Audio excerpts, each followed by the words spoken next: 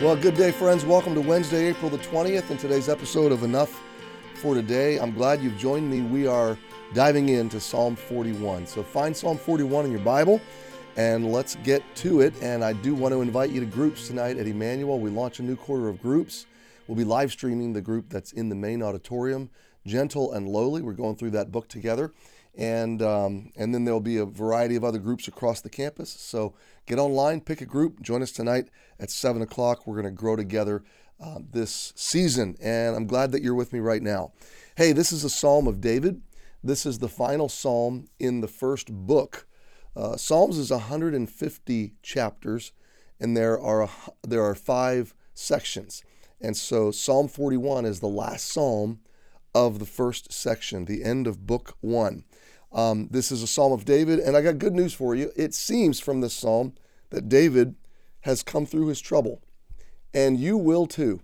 If you trust in the Lord, you can rest in him, and you can know he's going to bring you through your trouble. So that's one of the good things about this psalm. We're going to hear about that trouble a little bit, but there's a sense of it, and that is that David has come through it, and that's a good thing, obviously. So let's read these first few verses. We talked about the 3 parts to the psalm yesterday.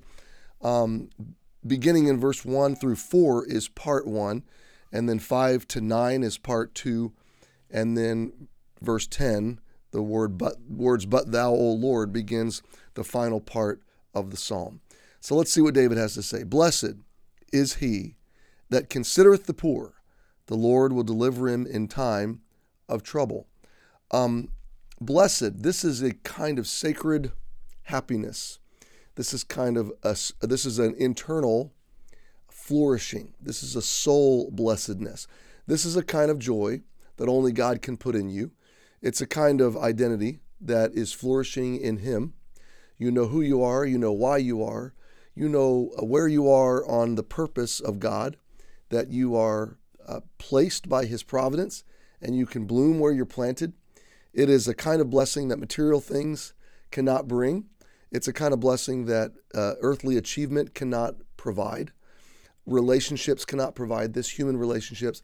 Nothing else. There is no other way to obtain this kind of blessing except from the Lord. And specifically, this is what Jesus died to give you, a relationship, reconciliation, a relationship with God that restores you to your Creator so that you can know who you are, so that you can know where you're going, so that you can know what your purpose is while you're here and flourish in it. And so this blessedness is wonderful. Well, David said, blessed is he that considereth the poor. Okay, well, let's break these 2 words down. The idea of considering here is to be mindful of. It's to really be aware of. This is not a perfunctory doling out of, a bit of generosity or a bit of kindness. This is a quality of heart that empathizes, sympathizes, and that immerses itself in an understanding. Okay, and that's probably a good way to describe it. An understanding of, considering to the point of understanding. The word poor is not speaking only of financial poverty. That would be just a small part of it. It's really just a general weakened state. So someone that is weak, someone that is outcast or downcast, someone that has been ostracized, someone that has been abandoned. So especially the weak, the weakened, or the person that's suffering. Okay, so David is talking about a kind of mindfulness towards those weaker than me. Okay, blessed is he that considereth the poor. The Lord will deliver him in time of trouble. Doesn't this remind you of Jesus' promise? Your heavenly Father knows you have need of all these things, but seek ye first the kingdom of God and his righteousness, and all these things shall be added unto you. The sense of this, my friend, is that God has sent his people into their specific assignments on this planet.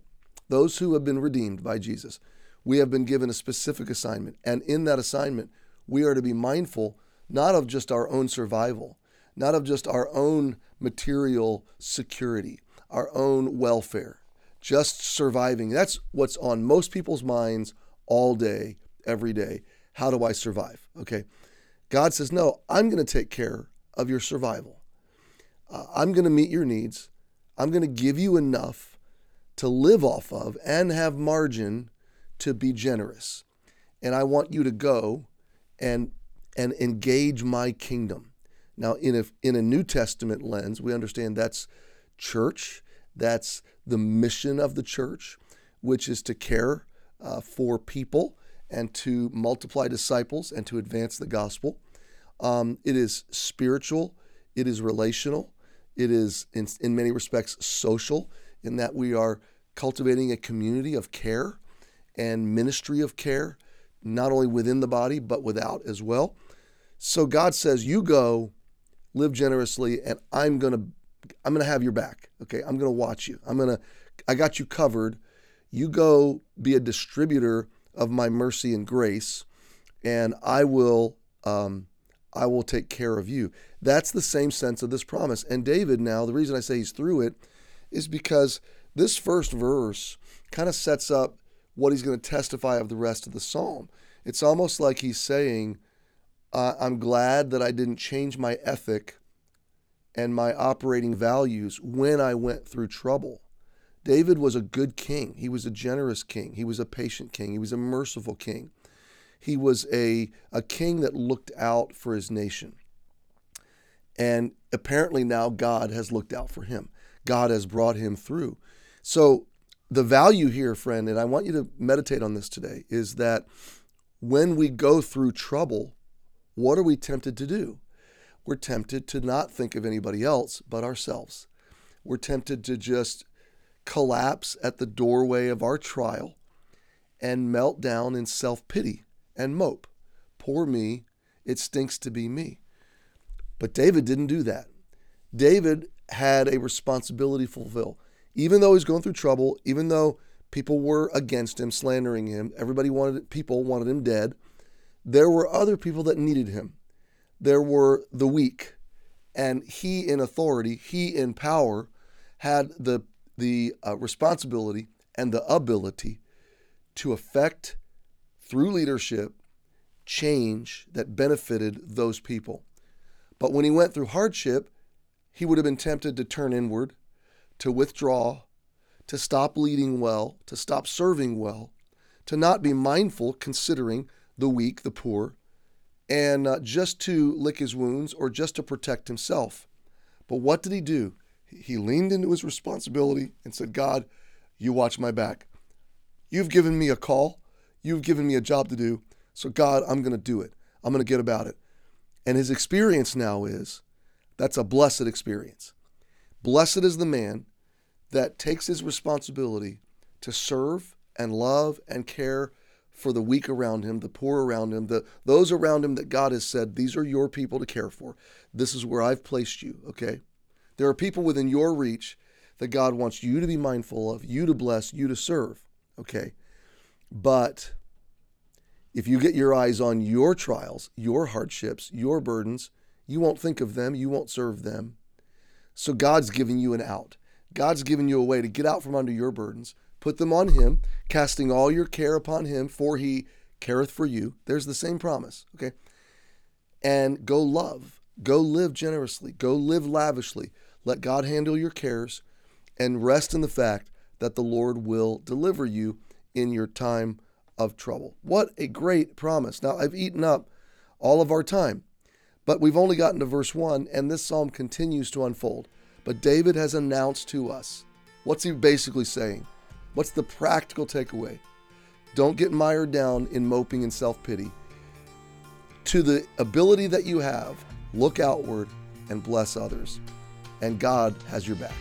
Happy Wednesday. We'll see you tomorrow.